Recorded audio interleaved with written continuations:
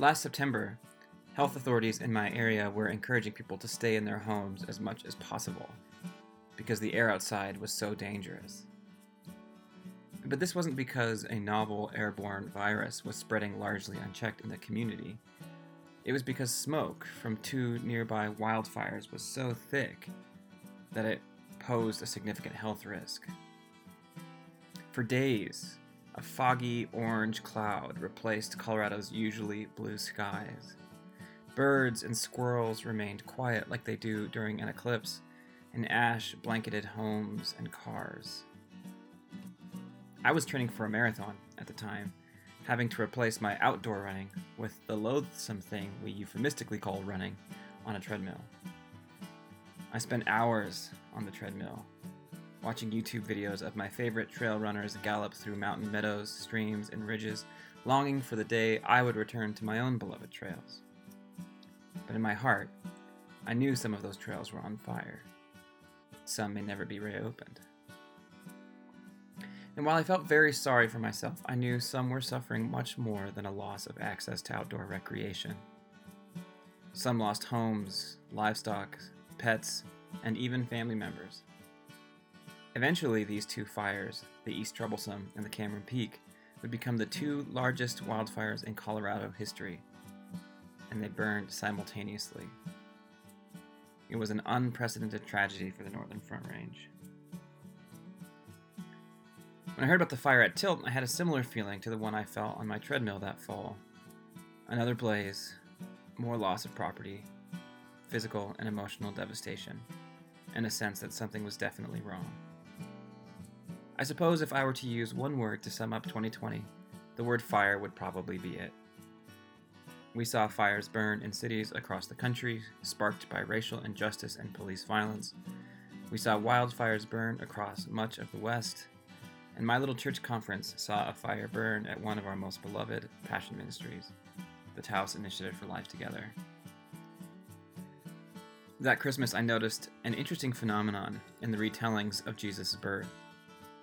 In 2 of the accounts, the birth of Jesus is announced by fires. In one, shepherds are told of the birth of Jesus by angels, or seraphim, which in Hebrew literally translates to the burning ones. In another account, Eastern astronomers follow a star, a burning sphere of hydrogen, to pay homage to the young Jesus. In both accounts, fire heralded a new beginning, a new hope, a new chance to build the beloved community. Listening to the story of the Watershed Way, I can't help but feel that this is how its adherents would encourage us to look at such devastation and heartbreak. Might we see these fires as indication that we have not kept our most sacred vows, or perhaps that our sacred vows help us to see possibility in the midst of devastation? In the last episode of the Path to Restoration podcast, we ask these kinds of questions as Todd and Rhino recount the combined sense of sorrow and hope they felt at the fire at Tilt. If you're joining us for the first time, my name is Zach Martinez, and for the past 9 weeks we've been exploring the theme of restoration through the lens of the Watershed Way, which, as Rhino has said, is a shared life way across diverse peoples that seeks to build right relationships by looking for creative solutions to complex problems, like what we do with our plastic waste and how we eat in ways that honor land and people. So then, what should we do when it all goes up in flames? Well, we'll find out on this episode of the Path to Restoration podcast.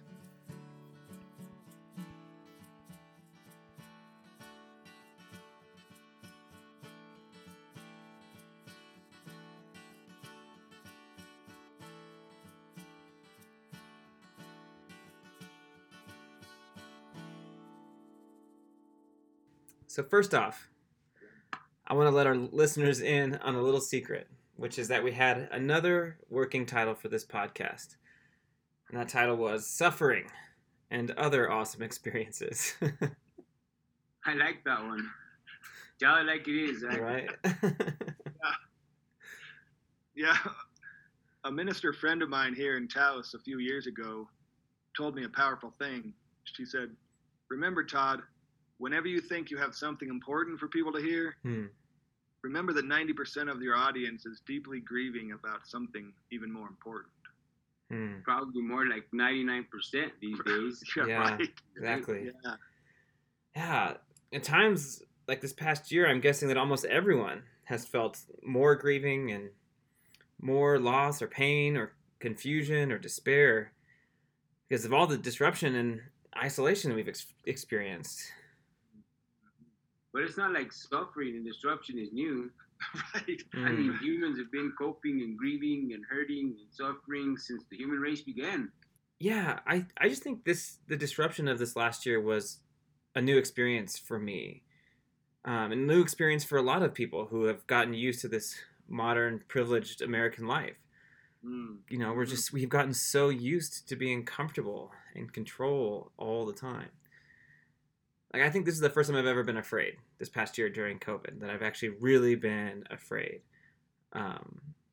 It's like, I remember the first time I came across a COVID testing site, and these people in white hazmat suits and the white tents and the car lines and people there in military fatigues because the National Guard was running it. And I just remember this sense of losing control and being uncomfortable. And I don't know. I think it was the first time I've ever been afraid. So I feel like it's a little bit different, for me at least. Yeah, both fear and then denial. Like, I often would think, wait, is this a science fiction movie? Right. Is this a Stephen King novel? Yeah. But yeah, last year was really, it was a big hit for me. After living a stable existence most of my life, there have been hiccups. I got divorced, different economic threats, but last year I got a double whammy, a double dose of disruption in my life. Right? That's the truth. Life gave you a 1-2 punch, brother. Right. Boom, boom. Right? Yeah. I mean, that sounds like about as good a lead-in as any. Yeah. Todd, since this podcast is entitled After Disruption Restoration... It's not called Suffering and Other Awesome Experiences? We might have given it a subtitle by now, but... But I want to read an article that you wrote, or read from an article that you wrote last year. 1 week after someone shot through your window and then started a blaze that destroyed a good chunk of your house, you wrote this: I am utterly shattered right now. Broken like the window in my house that was shattered by a gunman's bullet this week. I'm burnt right now. Devastated. Burnt like the blackened corner of our house where that same man started a white-hot blaze that blew out windows and choked our entire house with smoke and soot. I'm overwhelmed by grief, and I'm overwhelmed by sadness and rage at the man who was so tortured that he wanted to torture us, so destroyed that he wanted to destroy my family's happiness. I'm overwhelmed by grief and rage, but I'm overwhelmed by love too, and support. I feel almost physically held by far-off friends. I feel stitched together and fueled by love and prayers. I feel like I'm experiencing my funeral while I'm still alive. Receiving the love we have given out returned tenfold. I really love it if you could share a little bit about that. The first thing that comes right away to mind is right now when you and Randy were fixing my fence. Do you remember that? Yep, I remember that. I mean, I don't know. You guys might have thought it was a little thing, but Peg and I were shattered. Zach, this was the story I'm trying to remember here. It was the morning after the fire, and Peg and I had returned to our home for the first time to see the devastation. And we just the smoke smell was overwhelming, and we just couldn't even get anywhere near our kitchen. And we were just stunned, sitting there in a backyard, devastated, really having no idea what to do next, and worried. And then we look up, and here's Rhino and our friend Randy Martinez, just quietly fixing our fence. I didn't even know they'd arrived. The fire department had knocked down a section of our fence to get to the fire, and Peg and I, especially Peg, we were worried about our dogs getting loose in traffic. there was like a 20-foot wide hole in our fence right Mm. where cars were driving, and we look up, and these two friends were already there, anticipating our needs and just taking care of business. Right? Right. You know, it had to get done. You know, and that's what we do. That's see what I mean? Like this is what I'm talking about. I just felt held. Mm. Even when I felt broken myself, I felt held. Yeah. Probably a lot of us, when we experience the hardship of this year, have felt that mix of grief and sadness mixed with love and support. I sure have. But Todd, you also write about another feeling that I'm fascinated about. Just a week after the fire, you say you felt a defiant hope. Mm. Oh yeah, that came so strong and so fast. It felt like I didn't deserve it. I was like, what's the strange feeling? Where did this energy come from? I don't know if I can explain it, Zach. It felt really weird and unexpected. But I was like, how dare I imagine a new world, wanting to rebuild from the ashes when the ashes aren't even cold? Like, how dare I was sort of the strange feeling. But it was the strength of the defiance, the strength of the hope that really surprised me. So, like anyone, you gave a sermon about it. Right. I guess I'm like Woody Allen, needing to process it as I go or something. Well, I think why I wrote a sermon about it, because I realized that what I'm feeling wasn't just me. It wasn't just a Todd thing. It was an archetypal thing.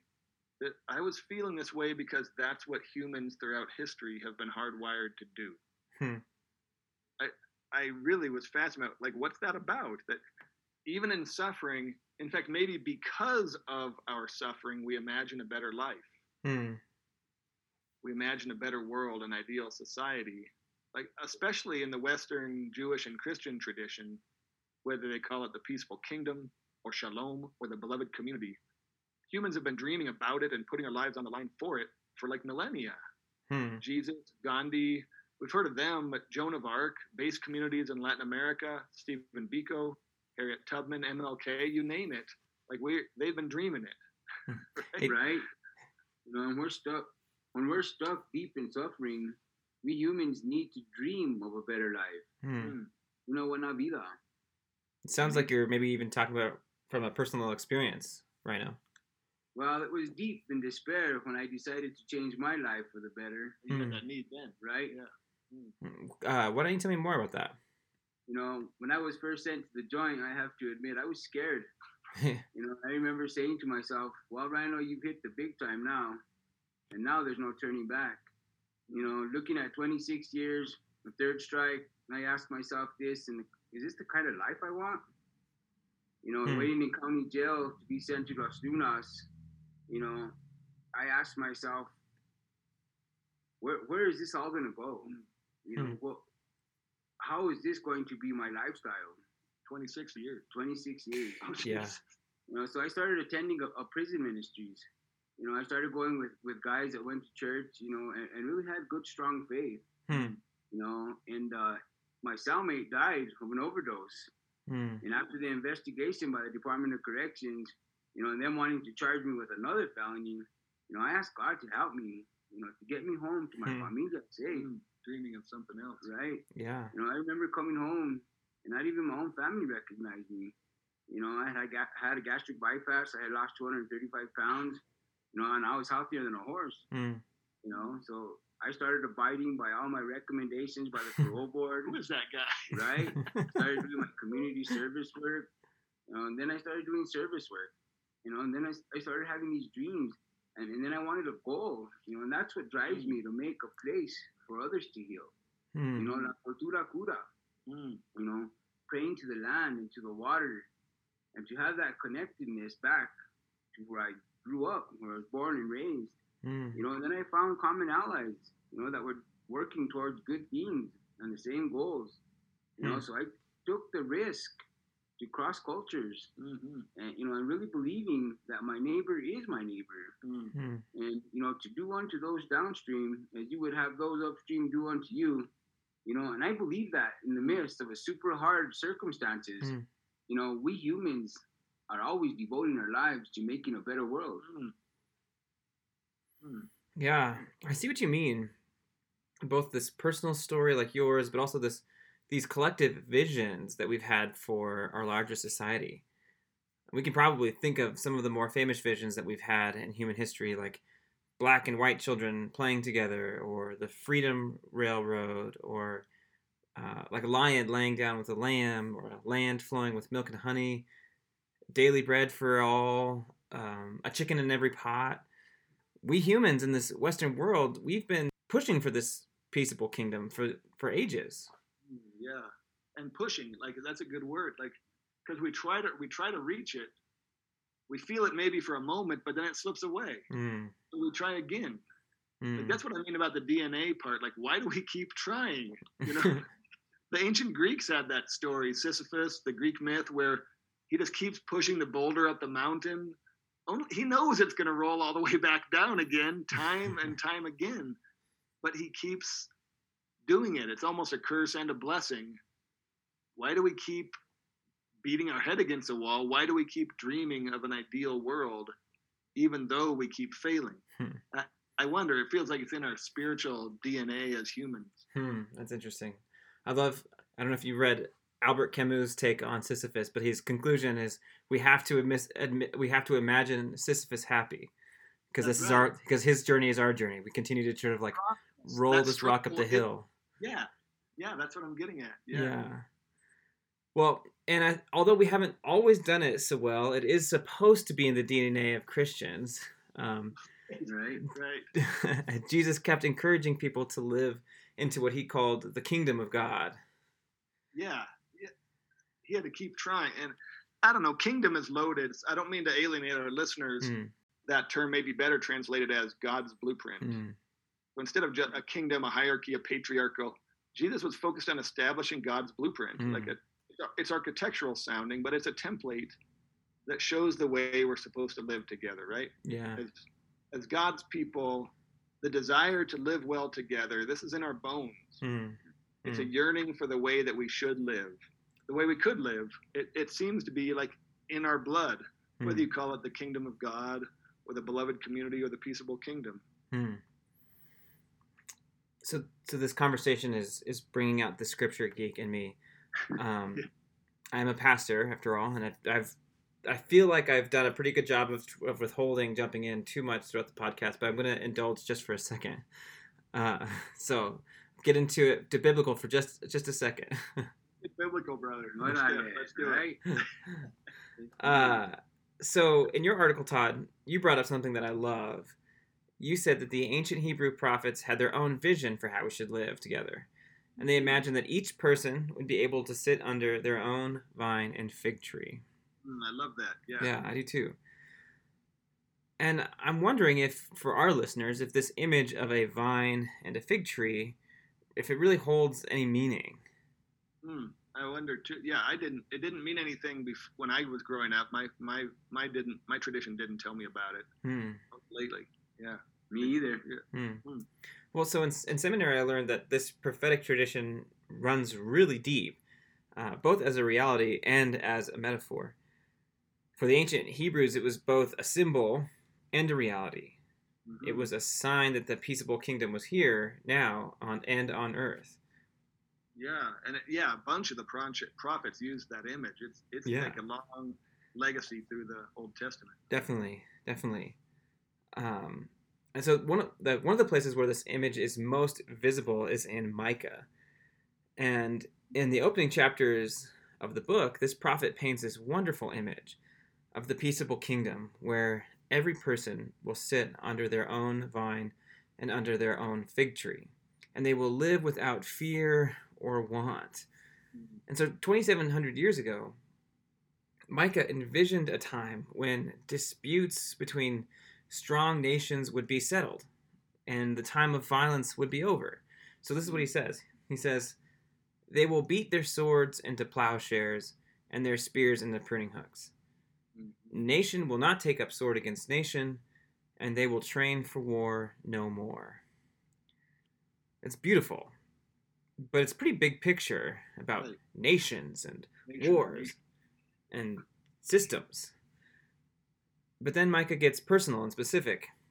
He gets specific to each household. He says, everyone will sit under their own vine and under their own fig tree, and no one will make them afraid. Yeah, it's funny how that first part is really familiar to a lot of us, the nation and beating swords into plowshares. But I don't think I would have memorized the second part about the components of that peaceful kingdom, that everyone gets to sit under their own vine tree, their own vine and fig, and no one will make them afraid. Right? And no one will make them afraid. I like that. Each familia has their own little place to tend, and everyone can get along. Yeah.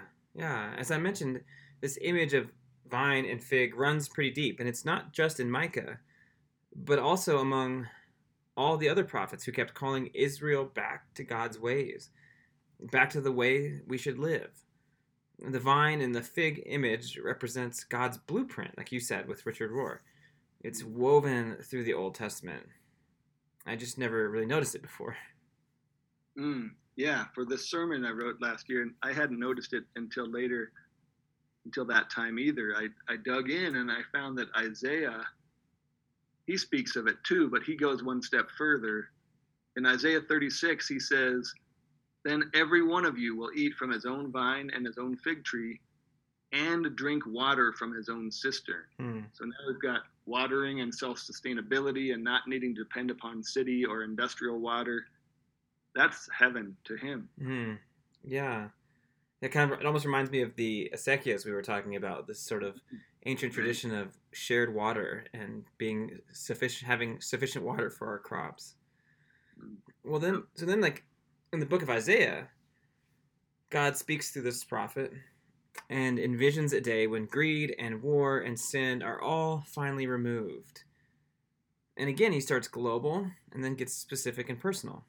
On that day, declares the Lord, each of you will invite your neighbors to sit under their vine and under their fig tree. That's in Zechariah chapter 3, verse 10. So what's cool about this is now the vision has moved from one direction, individual, to the communal. You are the agents of this mission. You will care for your neighbors and make sure that they are safe under their vine and under their fig tree. And so what's cool about this is it wasn't just an impossible utopian vision.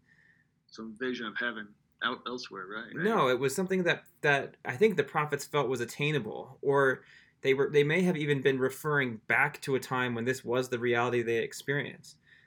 All of these prophets that we've talked about are, chronologically speaking, after the stories that are recounted in the books of First Kings, and First Kings tells us that it actually happened.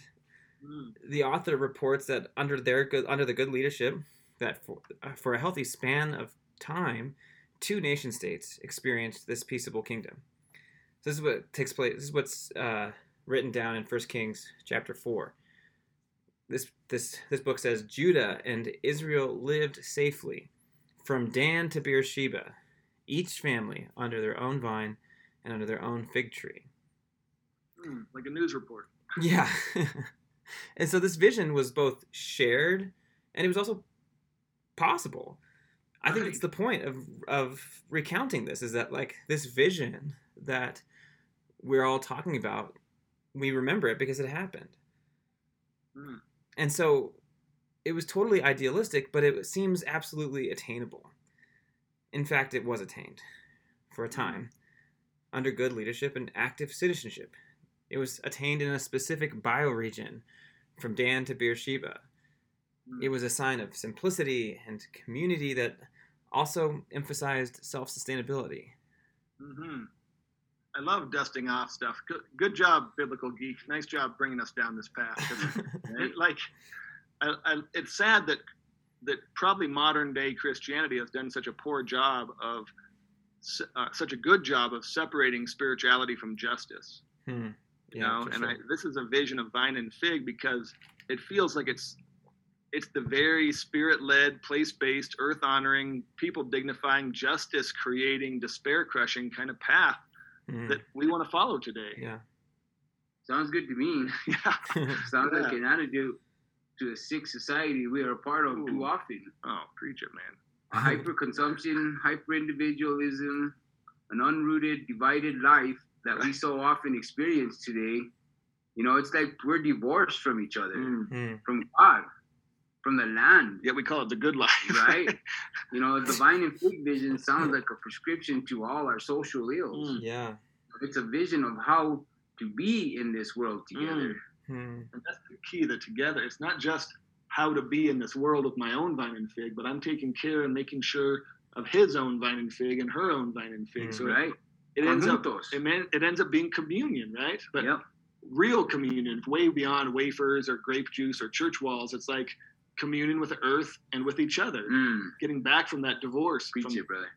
Yeah. It's not any I got mine, I hope you get yours idea, but it's a mandate to take an active stake in a reality where everyone in the region not only has enoughness, but actually has a sustainable and regenerating source of enoughness, right? A plant, a vine, a water cistern, they keep getting refilled. So everyone has a little spot to root and grow and call their own and can live unafraid. Yes, it's personal communion, but it's also public community organized. Yeah. The way you pull those together makes me wonder if how different community organizing and communion really is. Or if they should maybe be considered two sides of the same coin or something.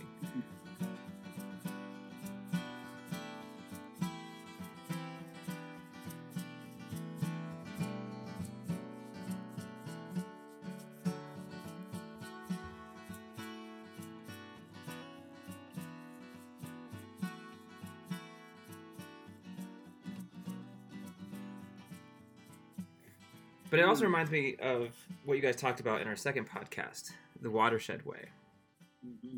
I thought so too. Right here in Taos, we've developed our own version of this vision. We're trying to live into this same reality. Yeah. A reality where everyone is able to have their own little something, their own little enoughness, and able to enjoy it without fear or want. Yeah, the watershed way is our own spin 2,700 years later about the way that the ancient prophet Micah was telling us to live, right? Yeah. To act justly, to love mercy, to walk humbly. It's that totally visionary and totally practical way that we should live together, the way God wants us to live. Definitely. Yeah. That's an understatement. Yeah. And the Till House, you've been living into this vision for a few years, but it certainly disrupted your little cozy piece of heaven, right? That's also an understatement. Yeah, you can say that. Yeah, the fire pretty much devastated us, Zach. Our beloved community was torn. We had one cat that died. No humans were hurt, but it ripped us apart. Definitely. And although it's a first world exile, we're still in exile. We haven't been able to come home for 9 months, right? Yeah. Not able to sit under our own roof, our own vine and fig tree. But this exile's really, really taught me two things. Are you going to share those things with us? I guess. Sorry. Well, first, the first one is a humbling one, that our suffering is special, but really it's not special. Right? Like Rhino said, humans have been suffering for centuries. They've been seeking shalom under far worse conditions than we ever experienced. Humans, we've been trying to create peaceable kingdom to just touch it for a moment, but then it slips away. For a time, we might attain a little piece of heaven only to have a bullet shatter it like us, or a fire, but much worse, like a murderer silence it, or chaos, or war, or a drought dry it up. Other people have suffered far more and yet dared to dream. And then there's a second thing I realized, that Jesus said, "Seek ye first the kingdom of God, and all those other things will be added unto you." And I realized he didn't say, once you've established the kingdom of God, all those things will be provided. It's funny. I always thought that, but he said, while you are seeking the kingdom of God, those things will fall into place. So that was my aha realization. Could it be that seeking God's kingdom is actually God's kingdom? Instead of, say, attaining and maintaining some ideal society for a period of time, that may not be the goal at all. God may not intend us to actually reach it or establish the peaceable kingdom as some static state for any length of time. Maybe God really is telling us to seek it, right? Right? When I look at my life, at our life together, that makes sense. I think about last summer. I was thinking about that too. Right? When we're doing inefficient and time-consuming tasks Totally inefficient. all the time. Things like building structures out of repurposed plastic, weaving together a local food system, farming together side by side. Totally inefficient. Right? Picking apples from neglected orchards and turning them into sweet cider. We didn't achieve all that much.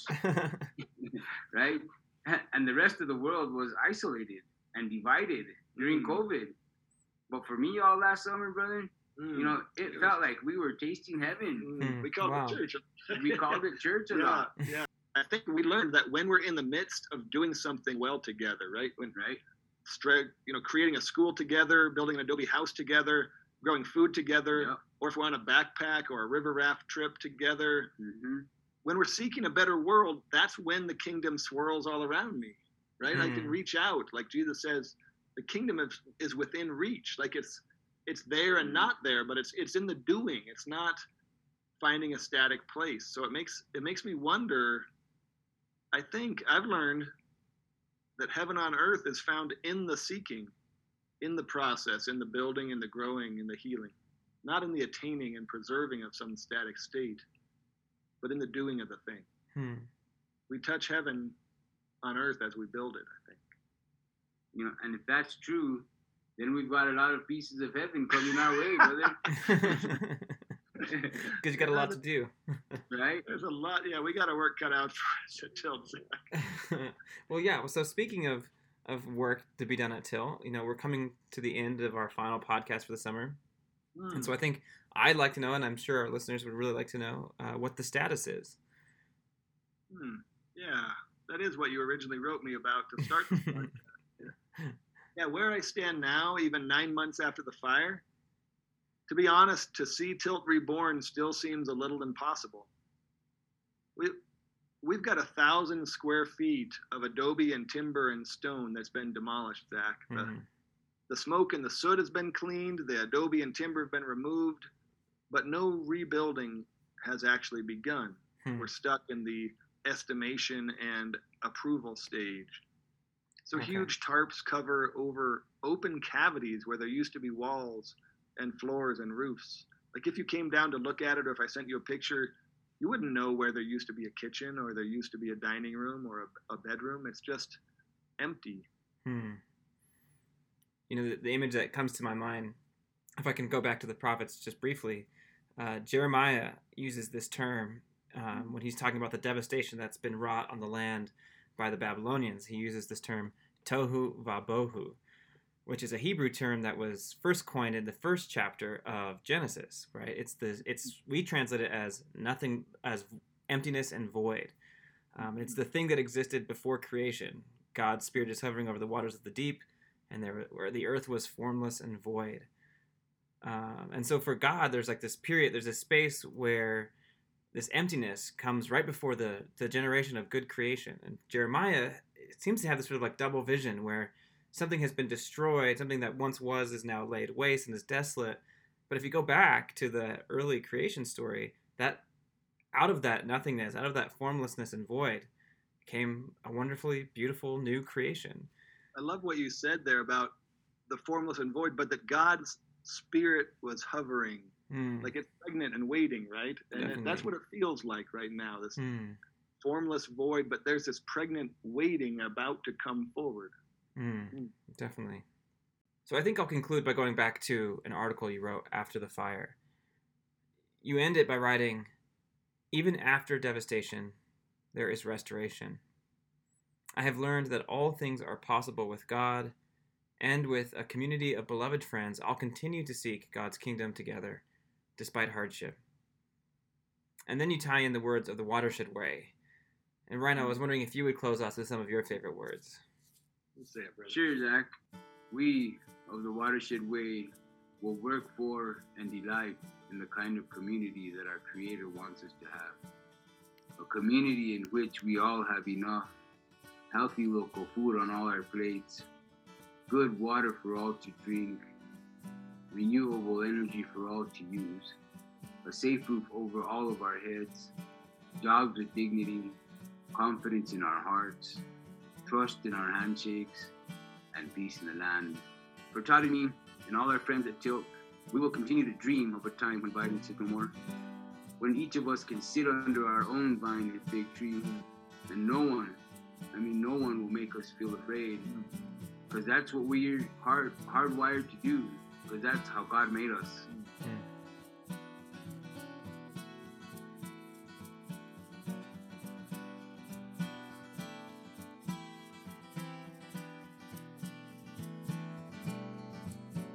I'm going to read these quotes from Richard Rohr. Sooner or later, life is going to lead us into the belly of the beast, into a situation that we can't fix, can't control, and can't explain or understand. That is where transformation most quickly happens. That's when we're uniquely in the hands of God. It's God's waiting room. Suffering is the only force strong enough to destabilize the imperial ego. The separate and sufficient self has to be led to the edge of its own resources until it learns to draw upon its deepest source. Various forms and times of suffering and love gradually move us forward to who we are in God and who God is in us. The genius of Jesus' teaching is that he reveals that God uses tragedy, suffering, pain, and betrayal and death itself, not to wound us, but in fact to bring us to our larger identity. In John 12:24, Jesus says, "Unless the single grain of wheat loses its shell, it remains just a single grain. But the shell must first crack for the expanded growth to happen." In such a divine economy, everything can be transmuted, everything can be used, and nothing is wasted, not even our mistakes. This is God's ultimate and merciful recycling process.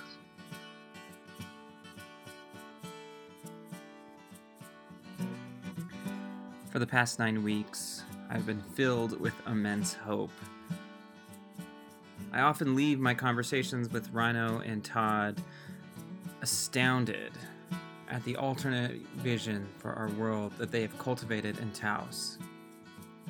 And I desperately would like to cultivate an alternate vision for what our world could be in my own community.